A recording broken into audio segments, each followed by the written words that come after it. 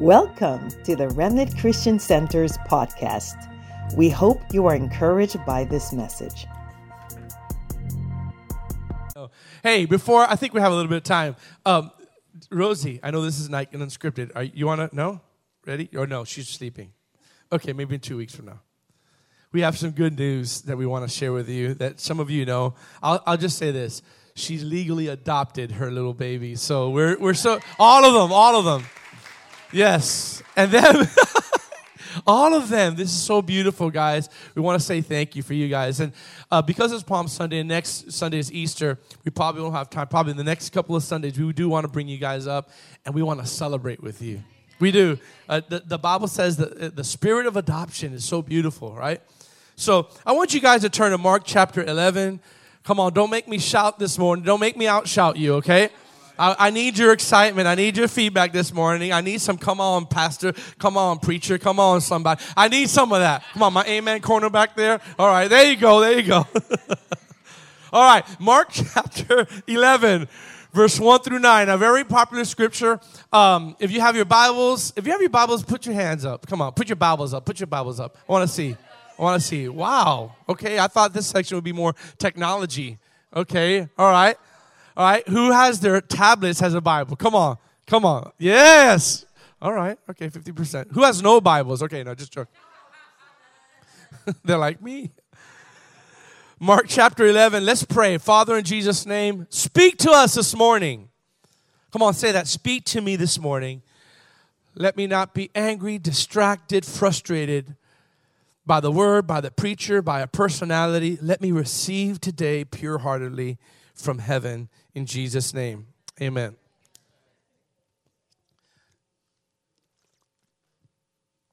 Mark chapter 11, verse 1. If you're there, say amen. If you're there, say a better amen. All right, there you go. Okay, church, there we go. We're at RCC now. Now when they drew near Jerusalem. Okay, this Palm Sunday message is very revelatory, so please hear me, okay?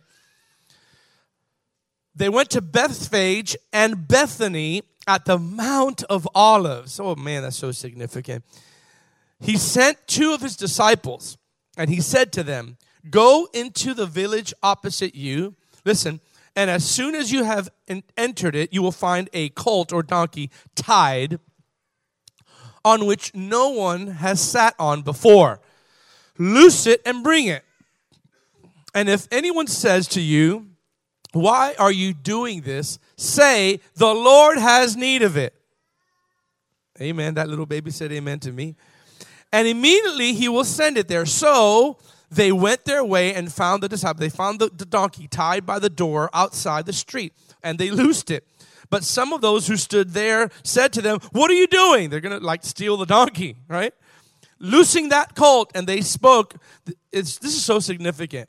They spoke to them just as Jesus had commanded, so they let him go. Then they brought the donkey, the colt, to Jesus and threw their clothes on it, or clothes on it. And he sat on it, and many spread their clothes on the road, and others cut down leafy branches. Notice that it says leafy branches. It's not just palm branches. That's significant because at the end, you're going to shout. Man, I can't wait to the fourth and fifth point because I'm just going to, but I have to build you up there, right? So watch this. And they threw down, everybody say leafy branches. Say leafy branches. From the trees and spread them on the road. Then those who went before them, those who followed and cried out saying, Hosanna, blessed is he who comes in the name of the Lord. Look at me now. So we're celebrating Palm Sunday today. Traditionally here is the first day of Holy Week where Jesus, really Palm Sunday, is Jesus' triumphal entry into Jerusalem, where everyone is waving the palms and waving the branches and waving palm trees and other types of branches and trees. I'll get to that in a second. And leaves, and they're waving it and they're saying, Hosanna! Hosanna to the highest. Blessed is he who comes in the name of the Lord. So as an intro, what happened there is they were actually celebrating in their mind the Messiah. So think about it. They were actually recognizing for the first time that Jesus was the Messiah. Now, wait a minute, hold it. I know that you're thinking, wait a minute. No, they actually realized, because when they were saying Hosanna in the highest, they're actually quoting a psalm, I believe in Psalm 118, I believe that's where it is, that it says prophetically that the king will come and they will say, blessed is he who comes in the name of the Lord. So by them saying that, they're prophesying, this is our king. But what happened is they were prophesying a Messiah that will deliver them from the evil tyranny of political society, of this tyranny, of this bondage they're in by the Romans. So the Romans were there and they were conquering Jerusalem. So they were like, hey, Hosanna in the highest. Anybody know what Hosanna means? Everybody knows what Hosanna means? I'll test you. What do you think Hosanna means? A lot of people think it's one word, but it's actually not. It's what? I don't want to say you're, what? Save us now. Okay. I got some smart people here. Okay, good. You guys pass the test. Sometimes I'll say, what is Hosanna to some? You know what they say? Praise. Like Hosanna, right? But it actually means save now. So when they were saying, Hosanna in the highest, what they were saying is, save us from the Romans now. Save us. They didn't think that the Messiah was going to be riding on a donkey. Because the Messiah in their eyes was going to wipe out the planet, whatever, and establish rule. But they recognize, okay, that's our Messiah. Go ahead and save us now. And I think that this, as an intro, sometimes what we think God is going to save us for, he's not come to save us for, right? Yeah, I have news for you. Jesus didn't come to save you out of your job. Come on, somebody, right? He didn't come. It's like, save us now. They're like, save us now. Some of you are going, Hosanna in my job. Hosanna, save me now. He didn't come to save you out of that bad relationship. That's not why he came. And listen, married people, he didn't come to save you out of your marriage, all right? Some of you are like, Hosanna in the highest. Save now, Lord. From the marriage that I'm in. Hosanna in the highest. God didn't come for saving them now. He came to establish something on the earth and his kingdom. And so it's a prophetic act. What he did come for is to save us from our sin, to reveal the Heavenly Father, to establish unhindered relationship between God and man, and to bring us into godly identity with Christ. That's what he came for. He came for to save us from our sins, to introduce who the Father was. No one ever knew the nature of the Father except when Jesus came. He says, if you see me, you see the Father. Right? Come on. And then he says, and then what he did when he came is to introduce us to fellowship. Now, what I want to do this morning, and hopefully it's not going to be a long message, but that would be a miracle. But anyways, if it is, you know that God is doing something good in me, right? So I want to give you some key prophetic symbolisms of Palm Sunday and Jesus' triumphal entry. So here's what I'm going to do. I want everyone to look at me, all right? I want to give you 5 prophetic symbolism or spiritual significances that are applied to your life now. Say now. Say applied to my life now from this story. Okay, so out of the prophetic analogy of Jesus coming into Jerusalem on a donkey and everything that happened, there are 5 prophetic things that I drew out. I didn't read it in a book or I read it in Scripture that I drew out, and after doing some study, I believe that these principles apply now to our lives on the principles of Palm Sunday. Think about it. The principles of Jesus' triumphal entry can be applied now. You say, how can that be applied to me? Prophetically, it applies to everyone because there were so many prophetic things that happened when Jesus rode on a donkey to Jerusalem. Come on, somebody. Say amen. Amen. Some of you are falling asleep. It's okay. Number 1 is the lordship of Jesus. You say, what? How in the world does Palm Sunday, does Jesus coming into Jerusalem on a donkey represent the lordship of Jesus in our lives? Come on, put that slide up there again. It represents the lordship, everybody say lordship, of Jesus in my life. Jesus riding a donkey into Jerusalem is symbolic of lordship in our life. Why? Because if you do a study, the Bible says specifically that Jesus chose a donkey that had never been rode on before.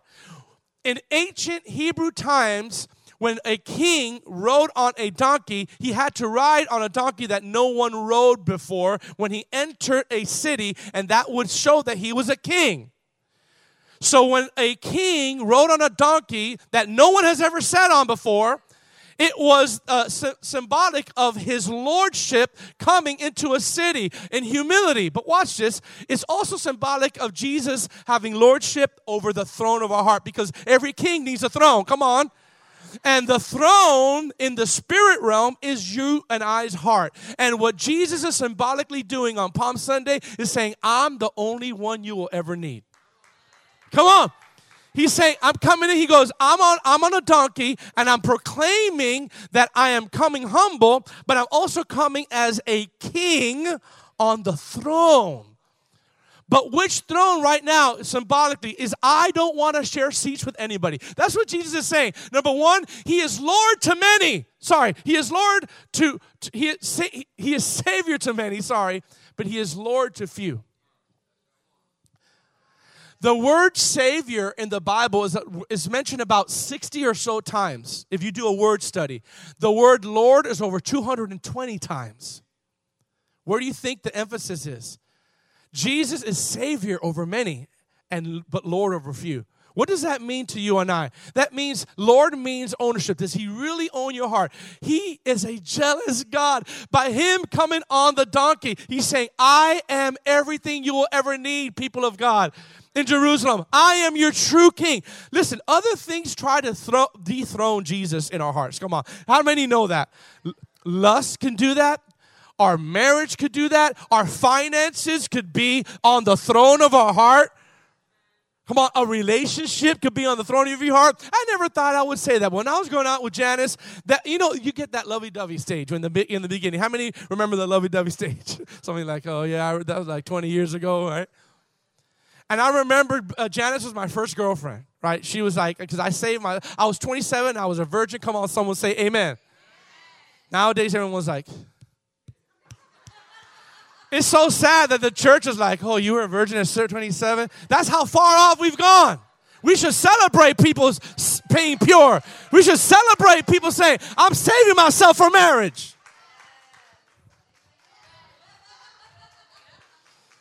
And so watch this. So I never had a girlfriend, so I was just really, just like, and finally after I fasted 40 days, lost a lot of pounds, and the Lord revealed all that good stuff, right? I started going out with Janice, and let me tell you something. I was in La La Land in the beginning. I was just like, I'll just be honest with you. I was in La La, because that was my first girlfriend, so I would go to sleep going. I would wake up, and just the first thing I thought was her all the time. All the time. I'm just serious. All the time. Janice. And then, when she called, I'll never forget where I was. I was in Ocoee, and I heard the Lord say, you need to lay your Isaac at the altar, like that. I go, okay, that's fine with me. What's my Isaac? And the Lord says, Janice. She's become Lord of the throne of your heart. You think about her more than you think about me. You spend time thinking about her. And you know what? I remember saying this in my head. I would never say this in the pulpit, but the truth is that I love my wife more than I love God. Sometimes your kids could be the throne instead of Jesus. Sometimes your family that you love so much could actually be first and Jesus is second. I'm preaching good this morning. Jesus riding on a donkey is saying, I want to be Lord and King over the throne of your heart. I'm the king. And watch this. I want nobody else on this. That's why he said, get a donkey that nobody else, oh, glory to God. Nobody else has ridden on before. I don't want the old, somebody that just kind of like have 3, 4, 5 different people on the throne. I want to be on the throne. Can I be honest? Why is that so hard to receive? In 2022. Corinthians said, you can't eat in the tables with demons and the table with the Lord at the same time. I said it before. It's like you have a dinner table. It's like, oh, devil, hey, could you pass me some, lust and some pleasure? And Jesus, can you give me some peace and mercy? Man, I just love having one foot here, one foot there. No, God wants to be the king of your heart. Can I hear an amen? The other reason why Jesus was doing it is because he was proclaiming prophecy, lordship. In Zechariah 9:9, you could put that up there. By Jesus, listen, by Jesus coming in Jerusalem on a donkey, it should have alerted the Hebrews and Jews. Wait a minute, if I study the Bible, watch this, if I study the scriptures, something is happening that is significant. Look at what Zechariah 9:9 says, right up there. Rejoice greatly. This is the Old Testament. O daughter of Zion, shout, O daughter of Jerusalem, behold, your king, Old Testament, your king is coming to you. He is just and having salvation. Oh, glory to God. Look at this. Lowly and riding on. Listen, they prophesied this. Lowly and riding on a donkey, the foal of a donkey. Your king is riding on a donkey. It should have said, if those who knew the scriptures, something should have popped up. Wait a minute. Zechariah 9:9 just prophesied this, but nobody saw it. Nobody saw it. So he was fulfilling scripture, but he was also saying, I want to be the throne of your heart. Can I hear an amen? Before we go to the next point, the lordship means that sometimes it's tough. The topic of lordship does not mean control. He's not trying to control you. He's trying to be, amen? He's not trying to control you. I think the reason why people have a hard time with lordship is because they think of humans trying to lord over them. And they have bad experiences with humans trying to lord things over them. But he's trying to be the Lord so that you won't have any other lovers and you'll be able to have the peace that comes in your heart. Jesus said, why do you call me Lord, yet do you not do what I say, right? And so that's the lordship. Say, Lord. Here's my question before I go to point number 2. Is he Lord over your finances? I should have preached this before the tithe. You're like, darn it, man. Remember Ananias and Sapphira? The Lord was there. The Lord, finances was their Lord. They had every right to say, look, we sold this property for such and such. Even Peter said, you had every right to do what you wanted, but you lied when you said you only sold it for this amount. And the Bible says that Ananias and Sapphira died, right? Because they did not honor the Lord even with their money. So is the Lord, is Jesus Lord over your finances? Is he Lord over your family? Does your family know that you put Jesus first in everything? Which means sometimes turning off the TV for bad programs. Because if he's not Lord, you're like, it's not a big deal. I don't even know what my kids are doing anyways. Come on. I know it's quiet because they're hitting home sometimes. I don't know what my kids are doing. You should know what your kids are doing. Point number 2 for Jesus coming in. Are you ready? Now, this is powerful. I've never spoken on this before. Prophetic symbolism of Jesus coming in Jerusalem is the proper understanding of suffering. Please hear me what I'm saying. This point prophetically will speak to you and I today because we have this issue with suffering, thinking that suffering and blessings are opposite. We think that if someone is suffering, and I'm going to get to how it relates to Palm Sunday, that when we're suffering, we're somehow out of the will of God. Somehow, if we're suffering greatly, that blessings are way apart. Can I tell you, if you're suffering and you're a child of God, you are blessed. You are blessed. If you're suffering this morning with pain, if you're suffering this morning with some heartache, if you're suffering with relational conflict, if you're suffering with a pending divorce, you are still blessed. Why do I say the proper understanding of suffering? Because Jesus was riding on a donkey and everyone was praising him, but yet he knew that in less than 1 week, he would suffer more than any man had ever suffered on the earth. He was being praised, he was smiling, but in his mind, there's only 5 days away before he knew the timing, before I get whipped, before I get flogged, watch this, before I get crucified. Now, I want you to imagine with me, I want us to go, let's go on a trip on a little rocket ship. I want you to go on a trip with me in your, listen, in your mind, floating through the sky, right? Listen. I want us to imagine all of us in our beautiful congregation that we have been translated 2,000 years ago in a time machine. I know I'm talking a little childish here, but just bear with me. Let's pretend that we didn't know the end of the story like we do. We could shout now because we read it a million times. But let's say we were in the crowd. Listen to me. We were in the crowd there for the first time, and we saw the donkey, and we saw Jesus, but we had also saw Jesus raising people from the dead. We were there. We had saw Jesus. If we were there for the first time, we would see him raise people up, heal people, and all of a sudden he started slowly winning our heart, and we called him blessed. And we would be there, and we would call him blessed, and oh my God, he's a son of God. He's blessed. Look at how he's walking on water. When he started getting flogged, and we saw it. When he started getting arrested and beaten, and we saw it. And when he started getting crucified, and we saw it, we still call him blessed while he suffered. Come on, let's say the truth. Right now we say, of course we will. Of course we'll call him blessed. No, because we already know the story. But if we were still there, I guarantee you, most of us would say, oh, wait a minute now. Wait a minute, something is happening here. He must be guilty of something. And we confuse suffering with being blessed. With not being blessed. I'm here to tell you something about suffering. The Bible says if you endure suffering for the glory of God, the Spirit of God rests upon you. Some people have this false dichotomy that if you're suffering like Job, that something's wrong with you.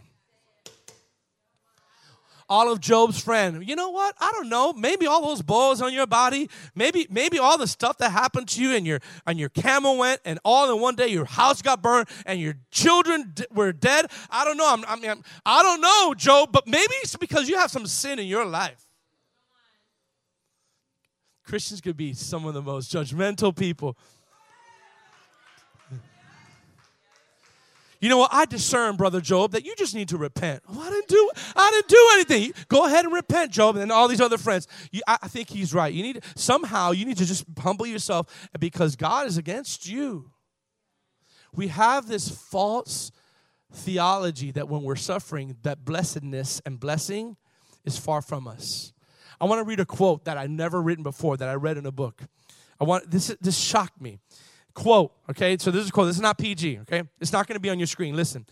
It says, you're not a hypocrite when you call yourself blessed when your life circumstances don't appear to be blessed. So in other words, you're not a hypocrite when you say, I'm blessed, but you're broke. That's not hypocrisy. That's not hypocrisy.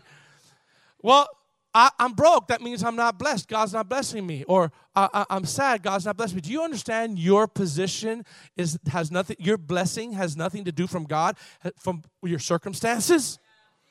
Your blessing means you're a child of God. You have the Spirit of God in you. You are blessed. The Bible says, how is it that we are called the children of God? Watch this. I'm going to continue with the quote. You're not a hypocrite when you call yourself blessed when your life circumstances don't appear to be blessed. Watch this. This is strong, so just pre-warning. Quote, you're a hypocrite when you stop calling yourself blessed just because circumstances aren't so great. I've never saw it like that. We're a hypocrite when we don't call ourselves blessed because our circumstances aren't so great. I'm here to announce you're a child of God and you're blessed and you have the Spirit of God in you. It doesn't matter if you are born again and you got the Spirit of God in you, you are blessed. You're blessed going in and blessed going out. But I have no money. That has nothing to do with the Spirit of God in you calling you blessed. The fact that you are born again, saved from your sin, my God, you are a blessed person. And we have this false dichotomy that causes people to quit because we relate people that they're suffering, that they're outside of the will of God. Come on, guys, listen to me. You're not outside of the will of God if you're suffering. Yeah. Now, of course, there's a balance to all this. We reap our own our own decisions. We reap the consequences of our own decisions. But let me tell you something. Guys, suffering is what Jesus did, yet he was blessed at all times. And he suffered greatly. I want to encourage someone that is suffering here today with pain, or suffering like me in pain, or suffering financially, that don't call yourself unblessed because you feel that you can't make it financially, or you can't make it relationally, or you're still single. Come on, somebody, amen. I'm still single, I'm 30, or doesn't matter. Suffering does not mean you're not blessed. As a matter of fact, if you endure the suffering, you will be even more blessed. You know why? Because the Bible says that when Job prayed for his friends, wait a minute, you didn't catch me this. You didn't catch this. Who did he pray for? But who were the ones who were the main cause of his emotional drag? And it was his friends. The Bible says in Job, I believe 42, when Job prayed for his friends, then he got healed. Oh, I could run around the church. He prayed for those that hurt him, and when he prayed for those that hurt him, all his affliction left him. Hello? Hello? Hello? And when his affliction left him, you know the Bible says, God restored double. Suffering, if you endure it, you will restore double. And can I say something about suffering before we do number 3? Someone who endures suffering and still stays faithful, God could trust that person. I kept showing up when I'm suffering. And then all of a sudden we start seeing church growth. And we didn't pray more. We didn't fast more. We just kept showing up. Having done all things to stand, stand therefore. Where's the magic in that? There's nothing. Just keep standing. Where's the 3 steps to stand? Where's the deep book that says 7 steps to stand? This is how you do it. No, just keep standing. Just keep showing up. Just keep preaching. Just keep praying. Just keep serving. Come on, Ryan. Gotta give you a handshake. Come on, Bubba. Wake him up a little. Glory to God. He's kind of looking at me like, you know I love you, Ryan. If you endure suffering, listen to me. This is good. God will. He will trust you in high positions. Because sometimes he's saying, if he doesn't falter, she doesn't falter, I could trust them with great responsibility. Let me tell you, there's something about enduring suffering that makes you get trusted by the Lord. Now, here's the third thing. I can't wait to number 4 and 5 because I'm really going to preach that one. So number 3, the third symbolism of Jesus coming on a donkey in Jerusalem is this: a time of promised peace from turmoil. Now, if any time we need peace in our nation and in our lives is now. With this pandemic, with what's happening in our government, with what's happening around the world. Now, you say, Pastor George, where did you get that? How did you get peace? Why peace? Because if you do a study on ancient Hebrew, here's what happens. This is a powerful study, that the kings of Judah, when they would ride on a donkey to a city, it was calming the city down because the city would see by far there was a whole entourage coming, but then there was a king that was on a donkey coming, which means I come in peacetime, not in wartime. If a king would have come in a horse with his entourage, with a city, that meant trouble. That meant he's about to take over or he's about to establish some rule. But when a king came on a donkey, it meant it's peacetime, baby. I'm about to establish peace. Listen, Jesus doesn't have peace. He's the Prince of Peace. God, today, he wants to establish his peace that is eluding so many people's minds. So many people need peace today from anxiety. So many people need peace. Those who are suffering mental anxiety, the number one thing you need is calmness, tranquility in your mind. Isn't that right? I'm not trying to call people out, but some of you, it's always racing. It's always doing. You just need peace. Peace is what we need when it comes to the storms in our life. That's why Jesus didn't say power when the storm came. He said, peace, be still. And the storm just came down. Every storm that we are having, Jesus wants to ride into the Jerusalem with his donkey and say, I'm declaring peacetime. Watch this. Look at this. Look at this slide. Look at this slide. It may be wartime. Listen, if Jesus is the only one sitting on the throne of your heart, it can always be peacetime inside of you. Listen, it may be war in your house, but it's peace inside of you. Come on. It may be war in your church, but peace inside of you. It may be war in your job, and it'll be all chaos, and all your friends are scattered, and there's people getting angry in your family, and there's people getting angry at you, but there could be a peace that passes all understanding. Not only that, peace is his name. Come on, peace. Everybody say peace is his name. That's one of the names of Jesus. Isaiah the prophet said this, unto you a child is born, and his name will be Wonderful Counselor, Mighty God, Everlasting Father, Prince of Peace. Everlasting Father, the Prince of Peace. Peace. Peace eludes so many people today. We're so worried about our life. Oh, I feel that. I feel that for somebody.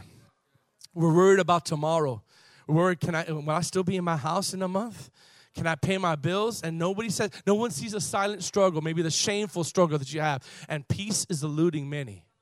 Palm Sunday is a prophetic sign. I want to be enthroned in your heart. And one of the manifestations is peace. Everybody say peace. Everybody say peace out. Everybody say peace. I believe that Jesus wants to bring peace to some people today. While I was praying, I realized that there's so many things that we are worried about, and peace is eluding some. How many believe that peace is something that you really need in this moment of your life? What that means to me is that we are thinking about so many things, and we're not calming ourselves down for the peace of God. Let the peace of God rule you. That's what the Bible says. Let the peace of God rule your hearts. That's the third one. Here's the fourth one. I'm going to shout now. The fourth prophetic word, or the fourth prophetic symbolism of Jesus coming a donkey, watch this, is a time to praise and rejoice in the Lord. Listen, continually and always. Oh, everybody say always. Prophetically, Palm Sunday is a time to stand back and say, I will praise the Lord always. Always. Why? Because there is during the tabernacle, the Feast of Tabernacles, right? If you know anything about the Jewish feast, like, which lasted 7 whole days, okay? Look at this. They commanded the people, God told Moses, during the Feast of Tabernacles, command the people to have a branch in one hand, a palm branch, and a willow branch in the other ones, and wave it for 7 days. Wait a minute. You didn't get this. I'm going to read it to you. Leviticus chapter 22, because I want to shout better than you. Sorry, Leviticus 23. You can look it in your Bibles, starting verse 34, and then we're going to jump to verse 39. Leviticus, are you getting something out of this? Look at this. This Old Testament. Speak to the children of Israel, saying, the 15th day of the 7th month shall be the Feast of Tabernacles for 7 days. Come on, say 7 days. Also, the 15th day of the 7th month, when you have gathered in the fruit of the land, you shall keep the feast of the Lord for 7 days. Watch this. Look at this. This is verse 39 onward. And on the first day there shall be a Sabbath rest. On the 8th day of Sabbath rest, and you shall take for yourself on the first day, this is the Feast of Tabernacles, the first fruit of the beautiful trees. Wow, that sounds a little familiar. You're going to take the first fruits of the trees, the branches of what? The branches of what? And the boughs of leafy trees and willows. Everybody say willows. From the brook. And you shall rejoice before the Lord your God. Watch this. For 7 days straight. We can't even do it for 2 hours. You're going to get a palm in one hand, and you're going to get a willow in the other. And you're going to praise me for 7 days, because I'm going to establish a pattern in you that you're going to praise at all times. Now, why is that significant? I want you to look at the picture of a willow. All right. Now, a willow is what we call weeping willows. Have you ever heard of weeping willows? All right. That's where we get the term weeping willows, because a willow is hanging down. So we could put that picture up there. See, a willow is always hanging down, is weeping, is droopy, and that symbolize of sorrow, weeping, sadness, despair. Those are the things that it represents. Are you following me now? It represents despair, sadness, weeping. God says, get that specifically when you praise me. And then, now look at the picture of a palm. Look at the difference with a palm. Watch, the palm is real strong, right? It's real tall. Look at the leaves of it. It's very strong. It doesn't bend downward. Look at that. It's always standing. You see those palm trees are always strong, right? So palm leaves represent victory, joy, triumph. Watch this now. Let's make this. Watch this. I'm getting aware of something. The Lord says in the Old Testament, I want you to grab a palm in one hand and a willow in the other hand, and I want you to praise me at all times. Why? Because it's symbolic of I want you to praise me when you have good days, and I want you to praise me when you have bad days. In the sorrow days, and in the despair days, I want to teach you a lesson, Moses, that it's not only the palms that you're going to wave, you're going to wave the willows at me too. Come on. You're going to have to learn how to praise God in the difficult days if you're going to make it through in this lifestyle. We know how to praise God in the good days. We know how to praise God on the palm days, but we don't know how to praise God on the willow days. Come on, somebody. Here's the thing, that if you are in a willow day, because these are symbolic of seasons of life, you could have palm days. Watch this. And right before, and it'd be good the whole day. But at nighttime, it could turn to a willow day, because you get one phone call of a tragedy, one phone call of a conversation that will hurt you, an accident happened to your loved one, and a palm day could suddenly turn to a willow day. But the good thing is that miracles could strike just as suddenly as tragedies. Come on. So watch this. If you're faithful in the willow days, God will bring you to the palm days. If you're faithful in the willows, He'll lead you to the palms. Come on. Give God a praise break today. Come on. Lift up your hands today. Glory to God. I want the worship team to get up there. If you're faithful in the willows, the weeping may endure for a moment, but joy comes in the morning. You know, Paul the Apostle, he was with chains, you know, and when he was with chains, he said something that was really ridiculous. Could you imagine Paul the Apostle? Look at me, guys. He's in chains and he's in prison.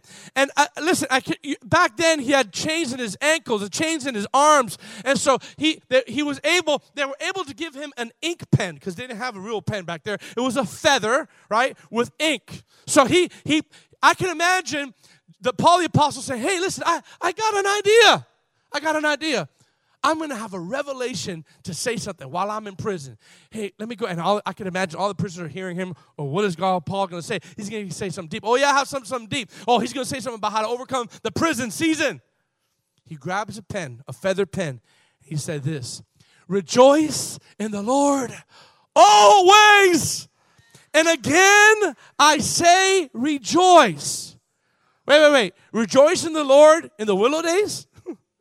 He said, rejoice in the Lord always. You know what the psalmist said in Psalm 34?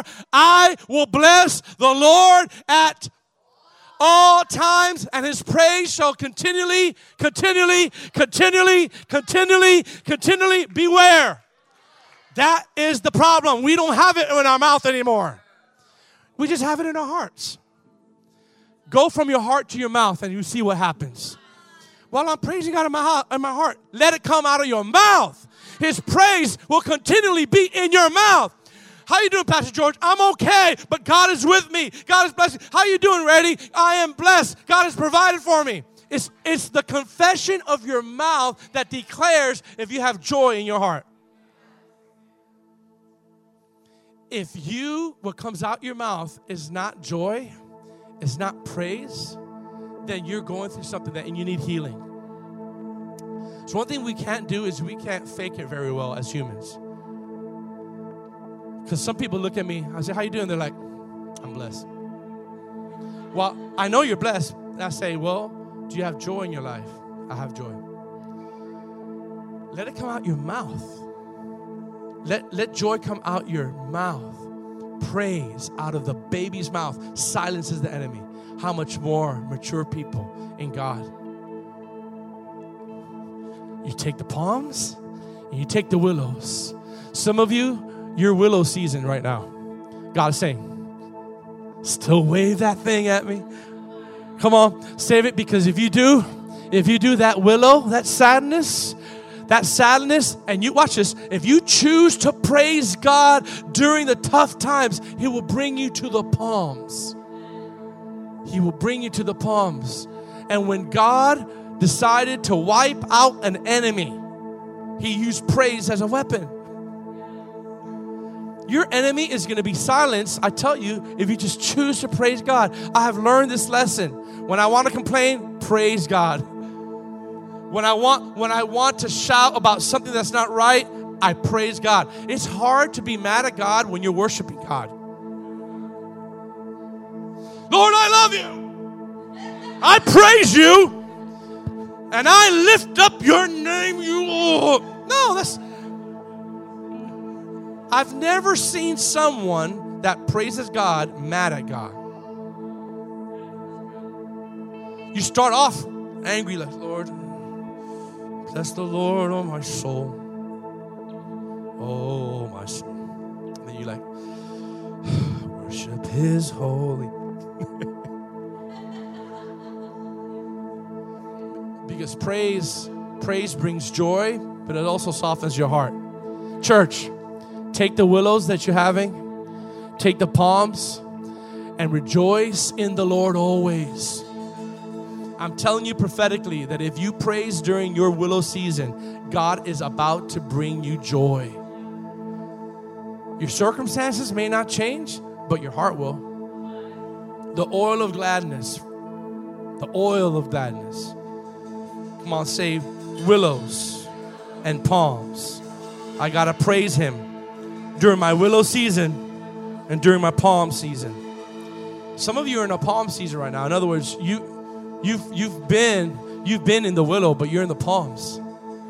Rejoice still, because I've learned that when people are in the palm days, they stop praising God a little bit because they got what they wanted. Continue to praise when you get that promotion. Continue to praise God when you finally get that answer to your prayer. You're like, I don't got to pray anymore. No, keep praising God. One of the things that the Lord is telling me lately is just be thankful. That's part of praise. So when I'm in pain, trust me, I've done this just in the last couple of weeks. Here's what I do. Thank you, Lord. Thank you, Lord. Thank you, Lord. I keep repeating, thank you, Lord. Thank you, Lord. Thank you, Lord. Thank you, Lord. Thank you, Lord. Thank you, Lord. That doesn't make sense, does it? Does that make sense? Neither does it make sense for Jehoshaphat to go up to a mountain and there was a big army coming and God says, I have a real good strategy for you. Okay, great, because they're about to kill us, Lord. Rain down some weapons from heaven. Give me some shields.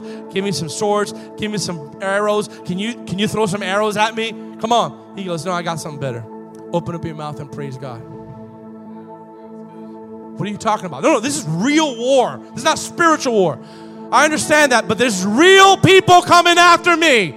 I'm not talking about just demons. I'm talking about real people. I know that. Jehoshaphat, get some singers, get some musicians, and start worshiping God. 2 Chronicles chapter 20. What are you talking about? If they're hurrying, they're coming. Open up your mouth, Jehoshaphat. Okay, fine. Guys, come. RCC, let's lift up our voice. Can you imagine? We're all scared because there's like 1,000 people coming. And my instruction to you as a pastor is, guys, I have no guns for you. I got no swords for you. All we're going to do is we're going to shout to the Lord and we're going to praise God. And let me tell you, I don't know what's going to happen, but God told me to do it. You're going to be like, this guy is bonkers. Where's my weapons? That is your weapon. Do you know that as they began to praise God, physically, this is crazy, not spiritually, physically, the physical army started getting confused and blinded and they started killing themselves. Your enemies will start killing themselves in the spiritual realm when you begin to praise God. Come on! Wave those palm branches. Wave those willows. Because in your sad, weeping season, God is waiting for you to praise. Some of you need to hear that. It's so hard, Pastor George, to praise God when I'm down. You're absolutely right. I agree with you. But this proves that praise begins by faith, not with a feeling. It begins by faith. You may not feel anything, but as you open up your mouth, the portals of heaven start opening up. And here's the last one. This is exciting.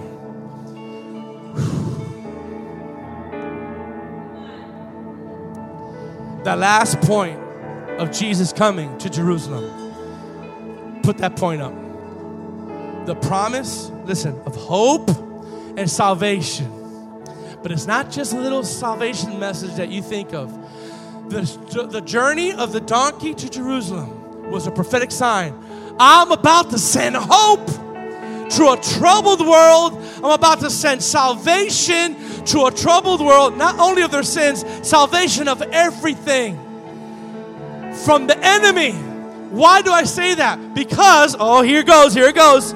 Symbolically, everybody say symbolically. The dove in the New Testament represents. And the Bible says that in Isaiah, there's something else that's symbolic of Jesus. And I want you to see in Isaiah, put that scripture up in Isaiah. In Isaiah chapter 11, verse 1 through 2. Are you ready for this? Everybody say the Holy Spirit. Symbolic of a dove. The dove came down. The Holy Spirit said that the dove came down, the Holy Spirit as the form of a dove. Watch this. Symbolically, Jesus is also called. Out of the stump of David's family will grow a shoot, a new branch. A new branch. Everybody say branch. We're Palm Sunday, bearing fruit from the old root. And the Spirit of the Lord will be resting on that branch. Spirit of wisdom and understanding, Spirit of counsel and might, and the Spirit of knowledge and fear of the Lord. Look at me. What happened is this. The Holy Spirit is symbolic of the dove, or dove is symbolic of the Spirit. Branch is symbolic of Jesus. So you got the dove and the branch. On Palm Sunday, this is a revelation that Jesus, what he was actually doing, he was going way back to the Old Testament. And he's trying to set a prophetic picture that he's about to set people free from darkness. Why? Because after the flood, there was Noah, that the Bible says that the greatest catastrophe on human history, wiping out a whole human race with the flood. The Bible says that Noah waited and waited and waited, and he sent a raven out. Come on, somebody. And the raven stayed out there because it was dead carcasses, but he also sent a dove. He sent a dove out, and it kept coming, and it kept coming. But when it was safe and when there was hope, the dove came back with a branch. The dove came back with a branch in its mouth, symbolizing there's hope for catastrophe. The dove is coming with a branch. Watch this. He didn't come with any branch. He came with an olive branch.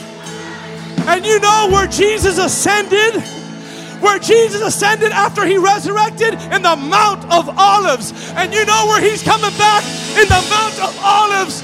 An olive branch is symbolizing I will be there when there's calamity. I will show up when there is no hope.